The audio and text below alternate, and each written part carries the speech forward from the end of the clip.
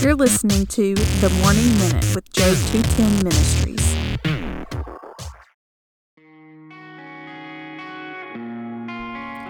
Ecclesiastes chapter 1 verse 14.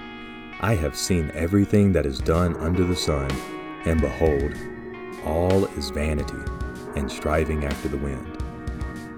As we spoke yesterday, Solomon is seeing and learning more and more about the world, and he's hoping that he's going to find the answer to life. He's hoping to find the reason men are here, the reason we are here, and what are we supposed to be doing while we're here. And after he says he studies everything under the sun, behold, all is vanity. It's as though you're striving after the wind. And I just want to point out something real simple today.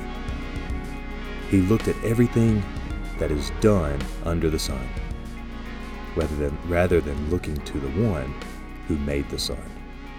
Have a great day.